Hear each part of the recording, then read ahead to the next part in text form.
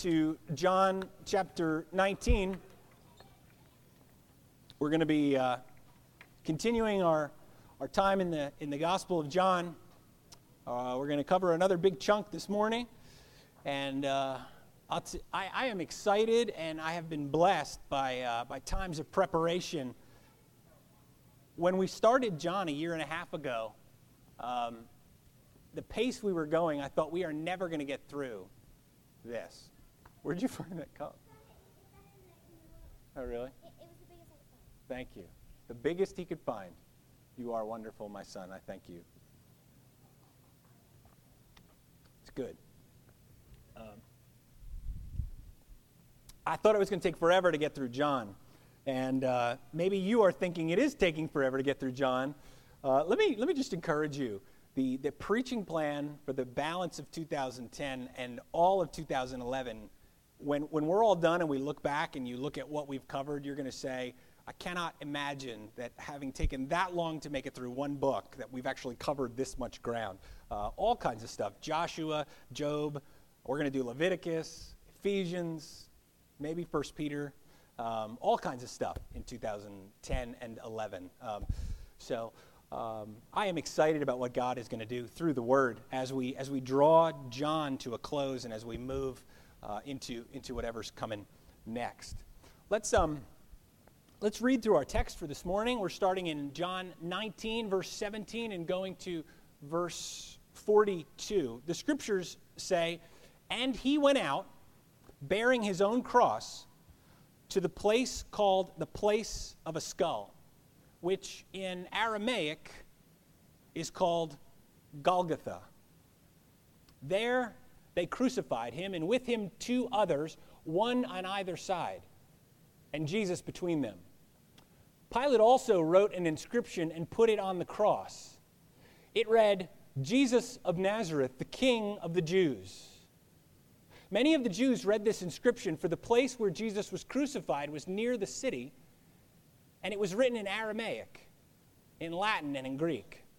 So the chief priests of the Jews said to Pilate, 'Do not write the King of the Jews, but rather this man said, I am King of the Jews.' Pilate answered, 'What I have written, I have written.' When the soldiers had crucified Jesus, they took his garments and divided them into 4 parts, 1 part for each soldier, also his tunic. But the tunic was seamless, woven in one piece from top to bottom. So they said to one another, 'Let us not tear it, but cast lots for it to see whose it shall be.' This was to fulfill the scripture which says, 'They divided my garments among them, and for my clothing they cast lots.' So the soldiers did these things. But standing by the cross of Jesus were his mother and his mother's sister, Mary, the wife of Clopas, and Mary Magdalene.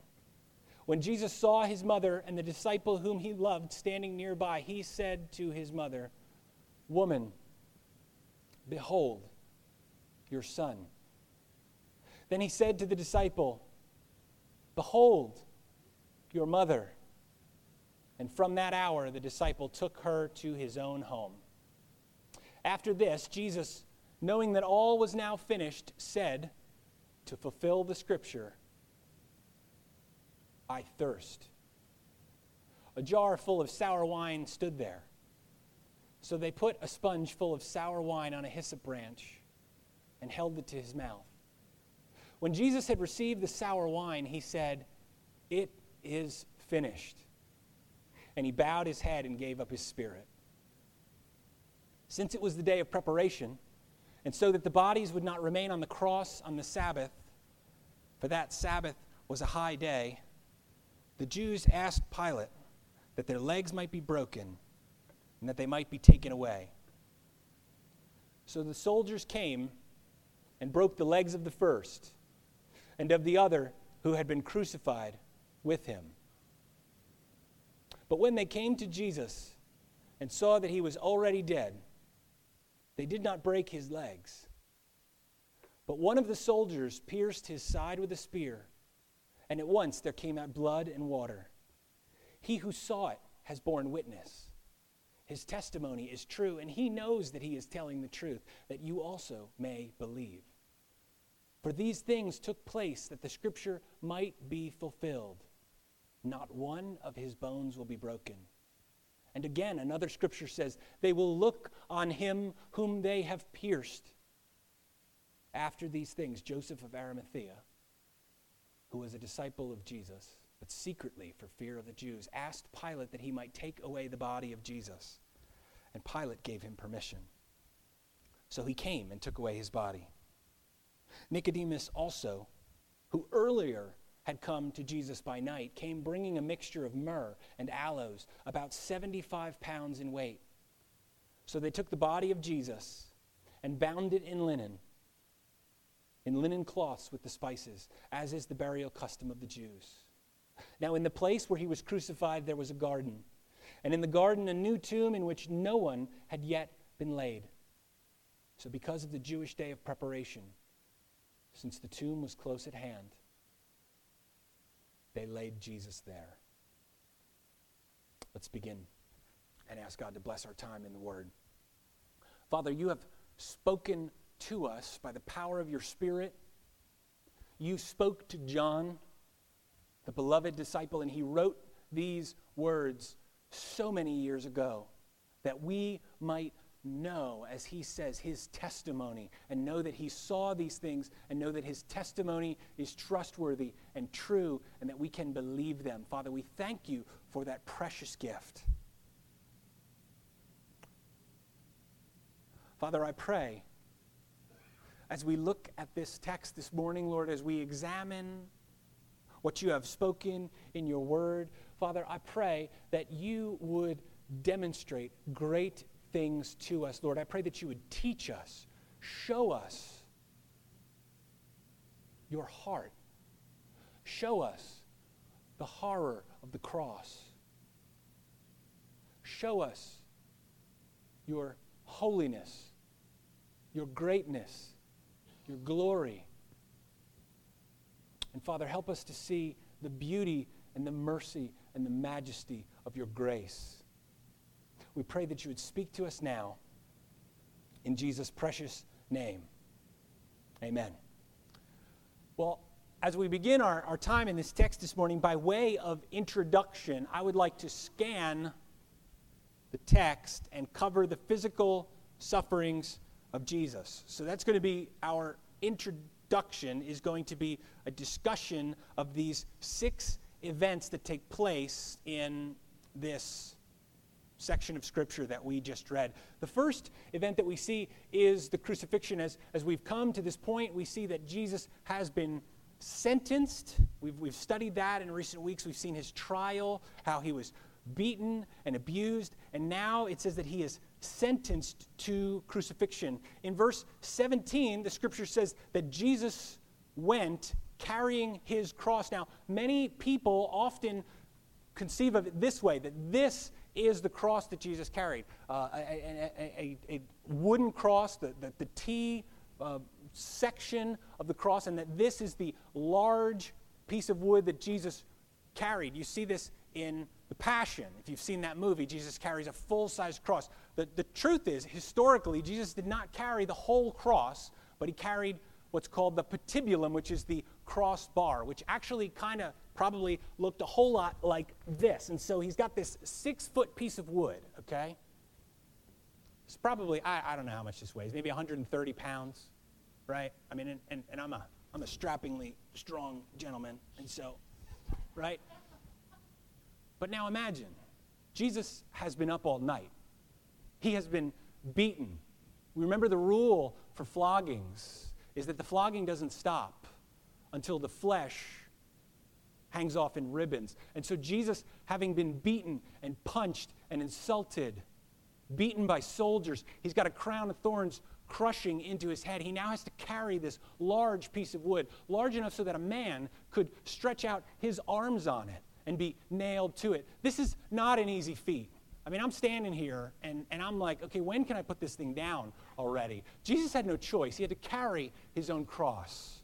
His blood loss at this point was probably great. Splinters driving into his back. It was probably neat squared, notched, so that it could be nailed in place and hung up. And so this is not a light burden. And he carried it all the way to the hill where he died. The scriptures say that it was near the city. That's the way the Romans liked it. They wanted it to be public. They wanted people to see what the cost, what the price of defying Rome was.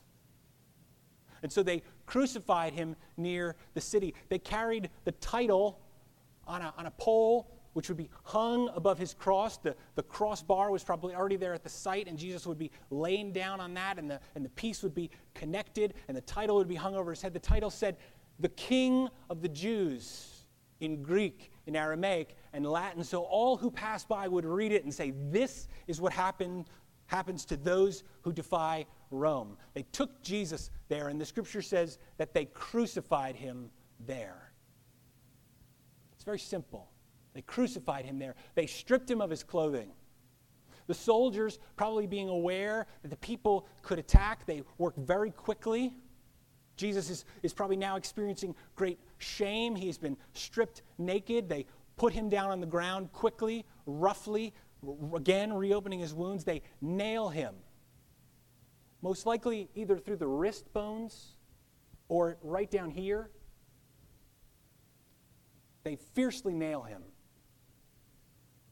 so that he will not be able to move. Up till this point, imagine the blood, the sweat, the grime, and the dirt, small comfort he would have gained from just being able to wipe his face or to wipe his eyes, and now that's over. He cannot move his hands. He is held in place. As the day goes on and the sun gets hotter, he's unable to wipe away his sweat. The bugs, as they come, birds of prey flying around, they nail him in place. What they would do when they crucified somebody is they would bunch their feet up. They would put them together so that you'd be in a position like this, but the feet would be pointing down and flat. And what would happen is your body would begin to cramp, and because your hands are immobilized, you've been beaten so much and so wounded, the weight of your chest is bearing down on the weight of your pelvis, and what happens is you actually begin to suffocate to death, and your heart has to work faster. And so he's probably beginning to cramp now. His breathing is becoming labored as they throw him around, again, opening those lacerations and wounds. Fatigue begins. The Jewish leaders are standing there objecting, and Jesus is raised on the cross. At this point, the soldiers split up his articles of clothing. You'll recognize this line from other Gospels. Psalm 22, verse 1 says, my God, why have you forsaken me?"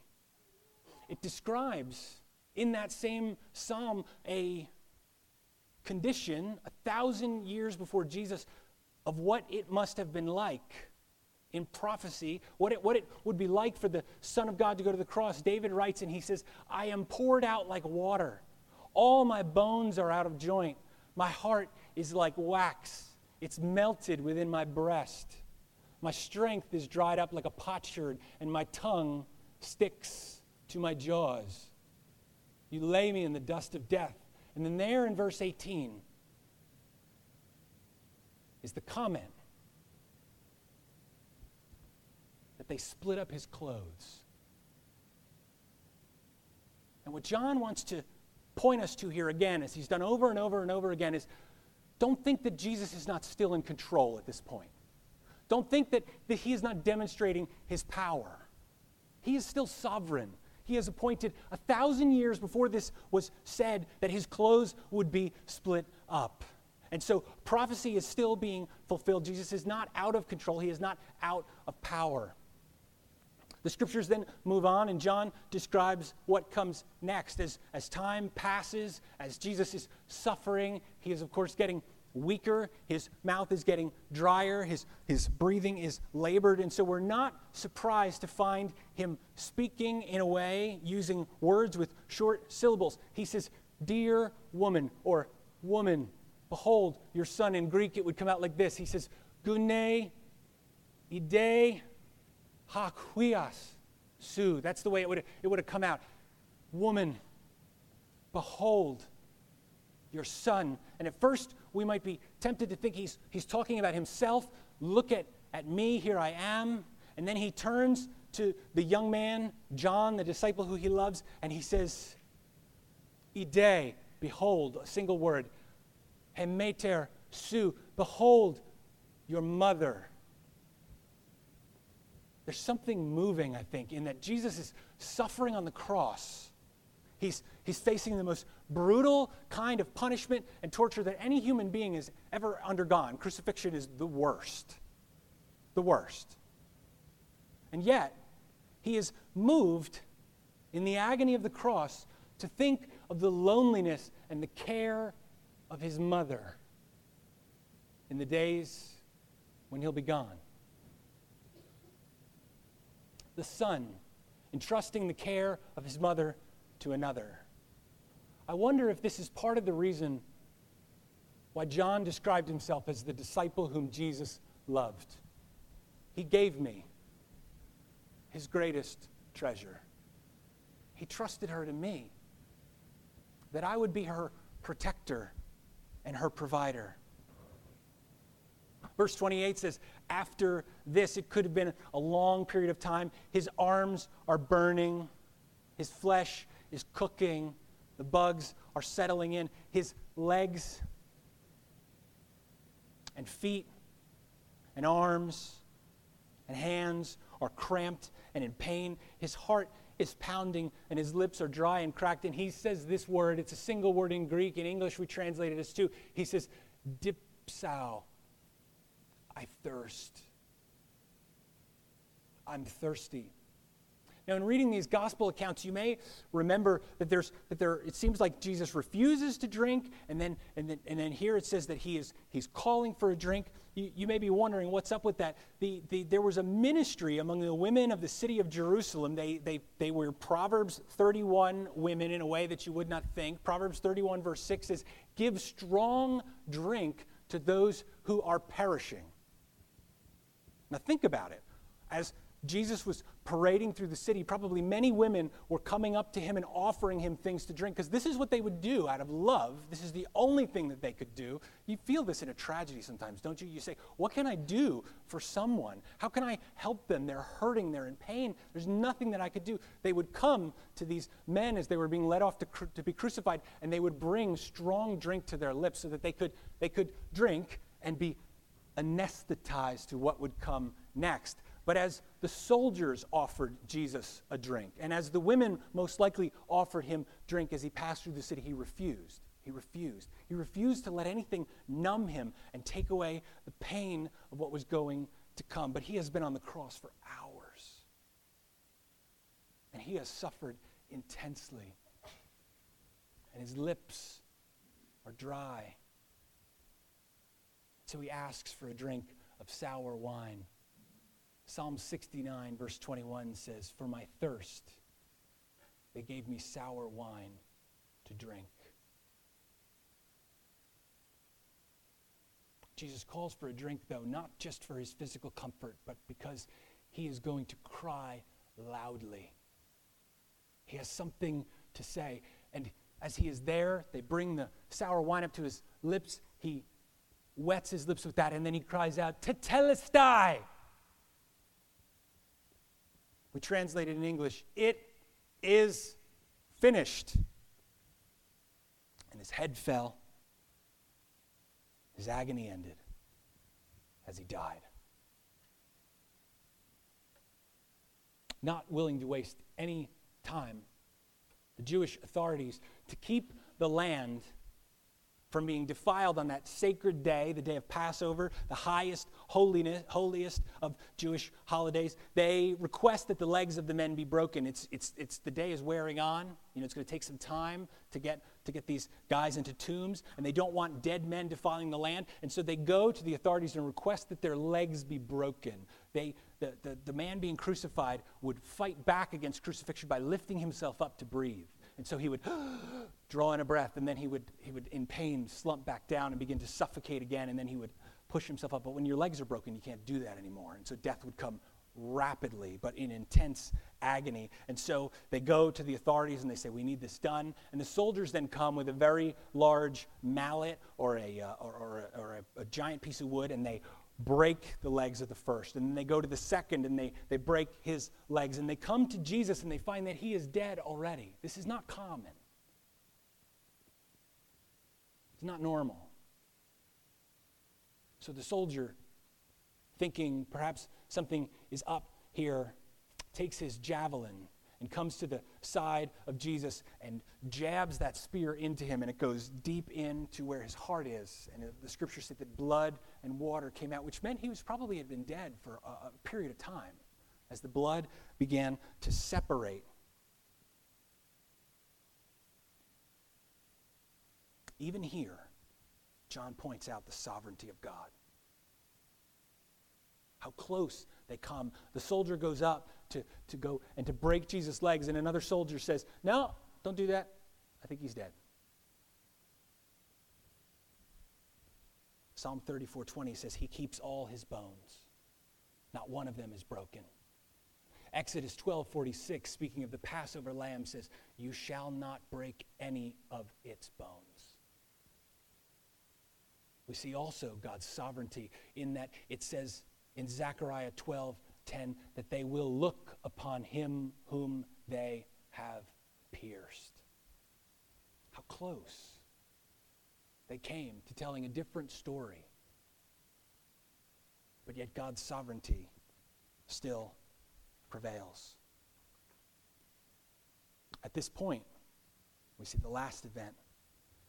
Two secret followers who were too scared to speak up before. Nicodemus, who came under cover of darkness, and Joseph of Arimathea, a rich Pharisee in the ruling council, probably in despair, no longer afraid, perhaps so disgusted by the turn of events over the past couple hours. They come forward, they go to Pilate, they claim his body. They bury him in a tomb. I think they were probably racked with guilt over not honoring him in the way that they should have in his life. Now he's gone. They take him, cover him in spices, wrap him up. It had probably become dark by then. The Sabbath had begun, and they were defiled. They would be unable to celebrate the Passover the next day, unable to eat the meal to celebrate God's provision for them. They went home and spent that Sabbath aware that they were unclean and defiled. Okay, that's the introduction. This is a tragic, horrific day. Humanity's worst day. If you watch this in a movie, and I know Christians are divided over whether or not movies like The Passion are good. There are some people who say it's not good to revel in or to look at the gore, and there are some who say no, we should look at the cost paid for our sins. But if you watch it, I cannot watch this movie without being strongly and powerfully and emotionally moved. But I would argue this is not John's perspective, looking at the events, that we should celebrate the horror of the sufferings. I encountered this idea in a commentary by a gentleman named Leon Morris. He says this: as is the case of the scourging, John simply mentions the fact of the crucifixion and passes on. Popular piety, both Protestant and Catholic, has often emphasized the sufferings of Jesus. None of the Gospels do this. The evangelists record the fact and let it go at that. If that's not their concern in this text, what is? Another scholar by the name of Morgan says this: the physical suffering of Jesus was nothing compared to the deeper fact of that cross. What is it that we should see happening in the cross, if not to examine and to discuss the physical sufferings of Jesus. By the way, let me just say this as an aside very quickly and then move on. I posted on the church blog. You can go there and read this. A detailed article, a very well-written article discussing the sufferings of Jesus from a medical perspective, published in the Journal of the American Medical Association a number of years ago. It's a very compelling read. You will weep as you read it, knowing that Jesus suffered this.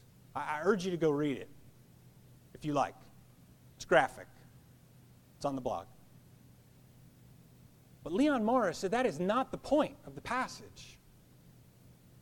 And if we dwell there and celebrate those sufferings, we miss the point. Instead, what should we see? Think about this fact. There is no experience in the world that gives us any sense of outrage over moral wrong, except physical pain and suffering. Does that make sense? You see something like the Holocaust happen, or you see the number of people who die in Cambodia and the killing fields, and something in you says, that is wrong.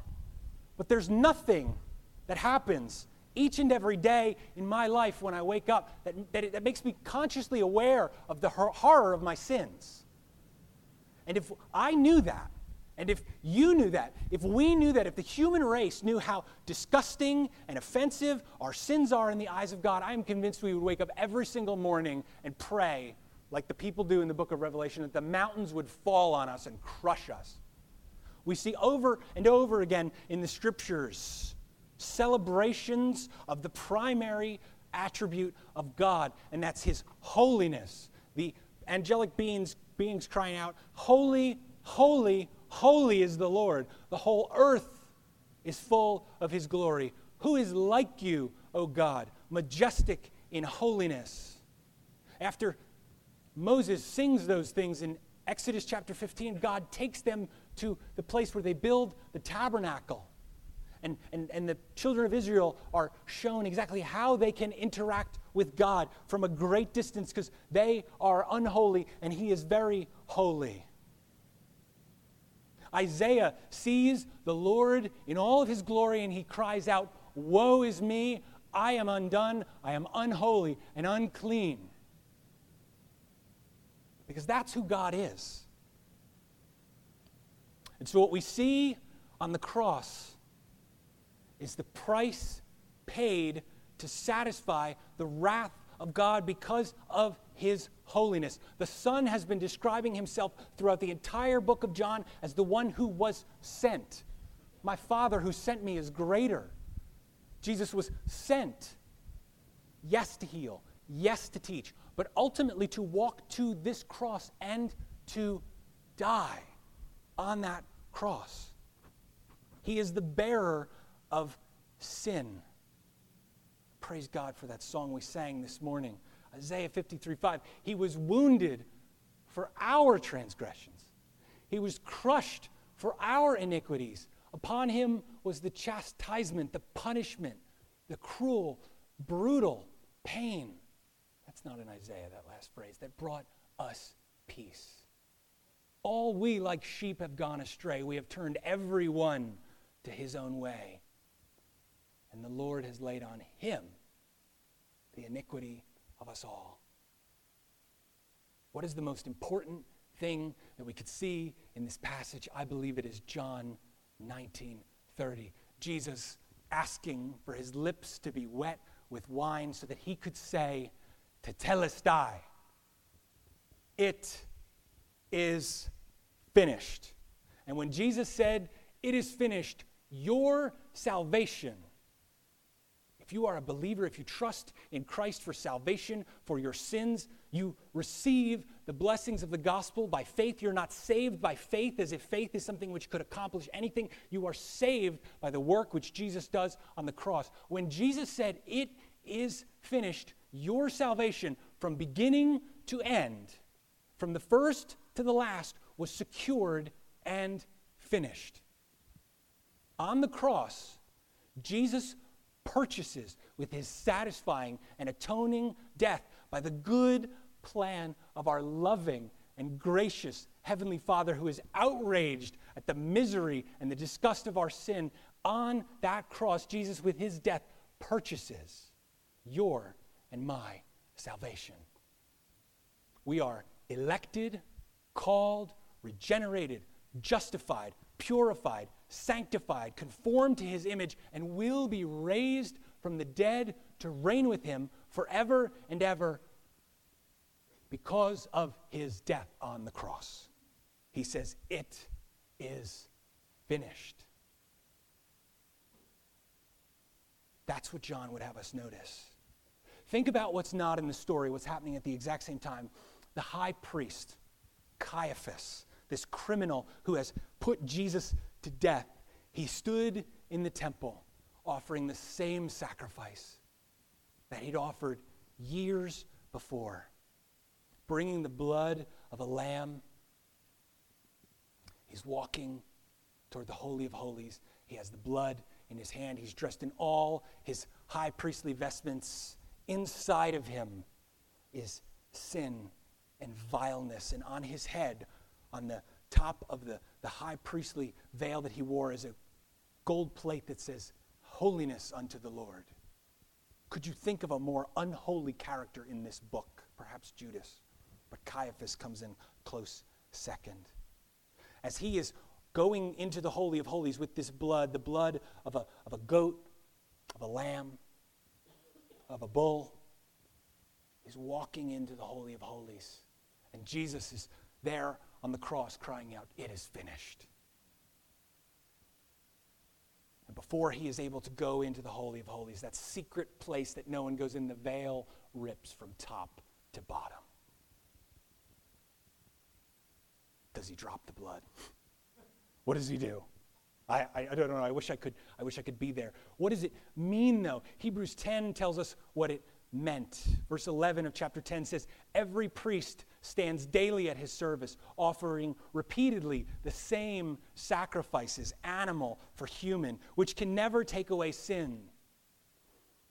But," such a powerful word, "but when Christ had offered for all time a single sacrifice for sins, he sat down at the right hand of God, waiting from that time until his enemies should be made a footstool for his feet.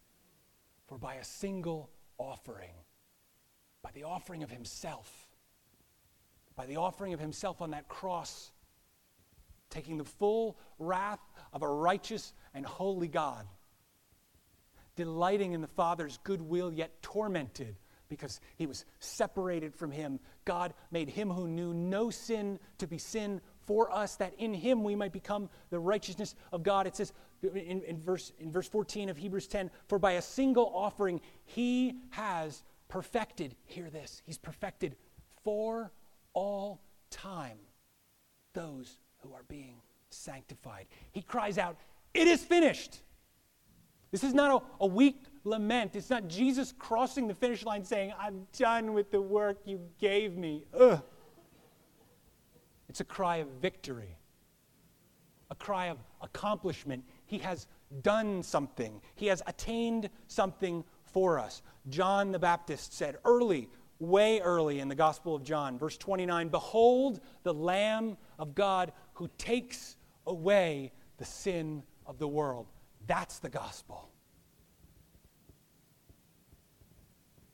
1 Corinthians chapter 2, verse 2, Paul says this, "I decided to know nothing among you," among the Corinthians, as he preached, "I decided to know nothing among you except Jesus Christ and him crucified." That's the gospel. 1 Corinthians 15, verses 1 through 5, "Now I would remind you, brothers, of the gospel I preached to you, which you received." Now notice he says, "in which you stand." This is your salvation before God comes from this place, and by which you are being saved. If you hold fast to the word I preached to you, this is the gospel. You stand in this truth, you're being saved by this truth. If you hold on to this truth, if you don't believe this truth and hold on to it, you believed it initially in vain. He says this in verse 3, "I delivered to you as of first importance what I also received." What's the gospel message? What does he say? Be nice, Be sweet. Substitute your values for Jesus' values and love your enemies, and that will save you. God will say, good job. Do good. Stop drinking and cursing. You're a good person. People like you. Believe in yourself. No. He says, I delivered what I also received. Christ died for our sins in accordance with the Scriptures, and that he was buried, and he was raised on the third day in accordance with the Scriptures. That is the gospel. The cry from the cross, it is finished, should appear to us horrible from one angle and yet beautiful from another. Because our salvation is accomplished in that place, in that moment. I ran across a verse I don't think I've ever read before this week. I'm hoping you've not read it either, or I'm going to feel smaller. Well, I could probably use the humility. James Boyce, first president of Southern Baptist Theological Seminary, their first theologian, said this. In the midst of his discussion of the cross, he quotes Psalm 85, verse 10. Listen to this. He says, steadfast love and faithfulness meet. Righteousness and peace kiss each other. Righteousness and peace kiss each other. That's what happens on the cross. Holiness, the holiness of God, the justice of God demanding punishment for sins, and the loving, saving, merciful, compassionate heart of God come together on the cross. And salvation flows. All God's blessings flow to us through the cross. God called you. If you are to be saved, if you're being drawn by his Spirit, if you love him, if you put your trust in his sacrifice for you, he has done that for you before the foundation of the world. Revelation 13:8 talks about those whose names were written before the foundation of the world in the book of life of the Lamb who was slain. God set his affections on you and called you before the salvation, before the foundation of the world, and he secured your deliverance from sin and your salvation. And it was finished at the cross. On the cross, our guilt is taken away. Romans 8:1 says this, there is now no condemnation for those who are in Christ Jesus. God has taken all of your guilt, any wrong that you've ever done that would draw you away from God and cause you to be separate from him because of his holiness. He has taken it away on the cross. Do you believe that?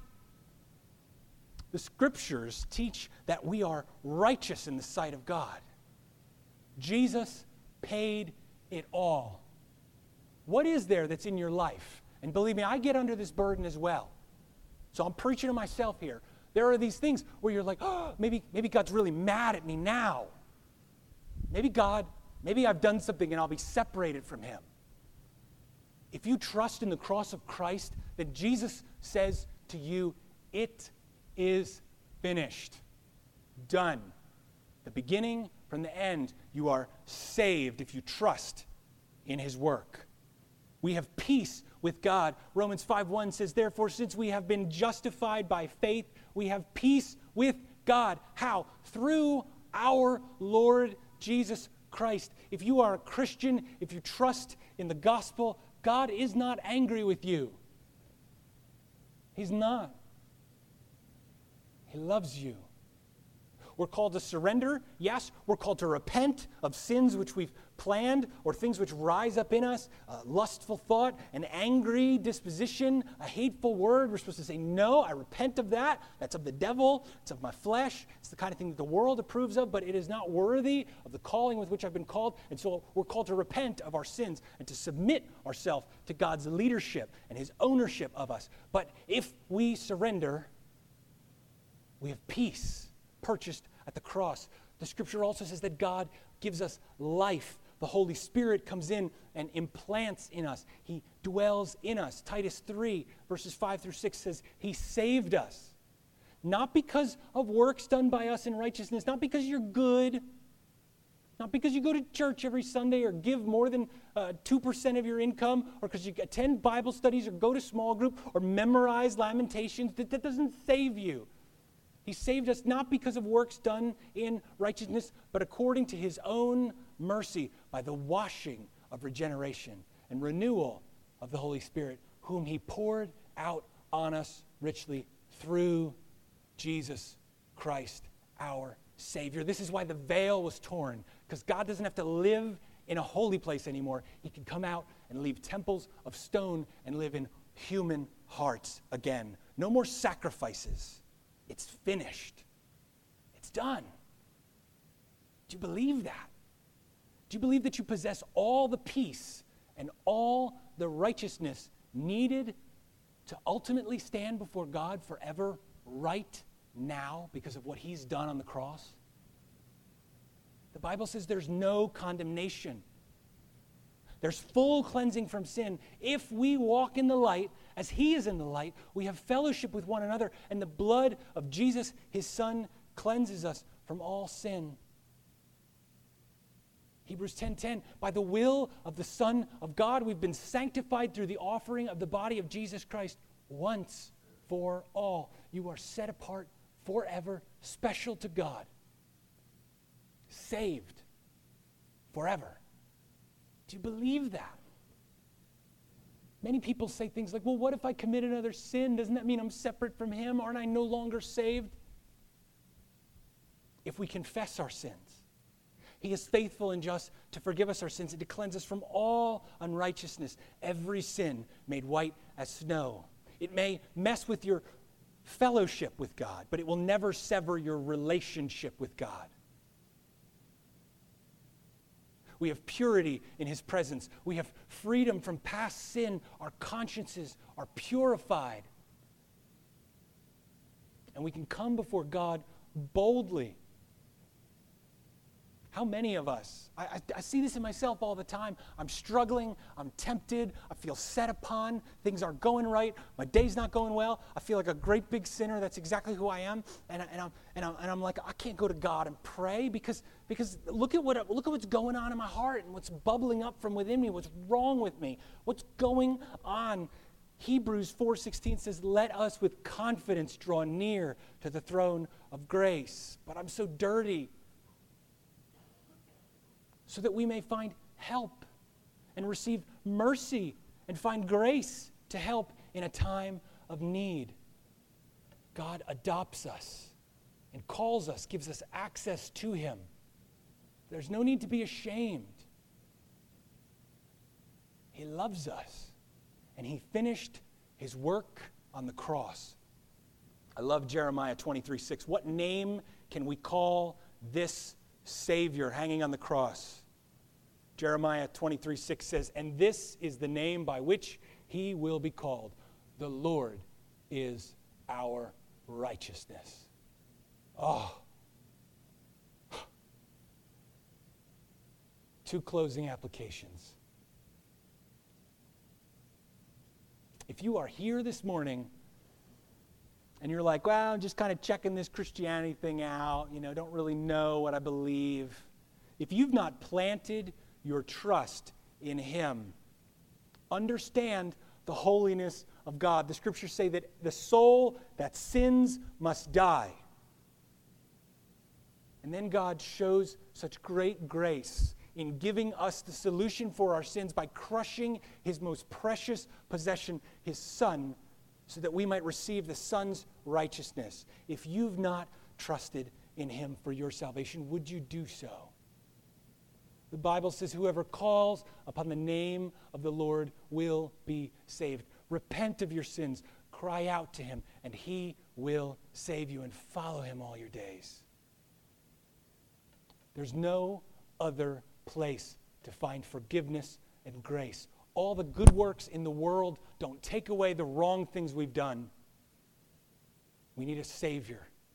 God's provided one, and his name is the Lord is our righteousness. Would you trust him?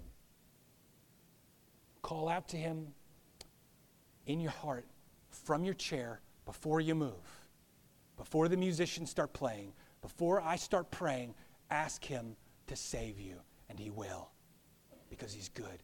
Now, if you've trusted him, if you are here this morning and you're a Christian, I know that we play games with ourselves, right? We wake up in the morning, we pray, we read our Bible, we go through our daily bread, we do all that little stuff, and then we say, my day's going to be better because I'm prayed up. I got my Jesus points, right, for the day.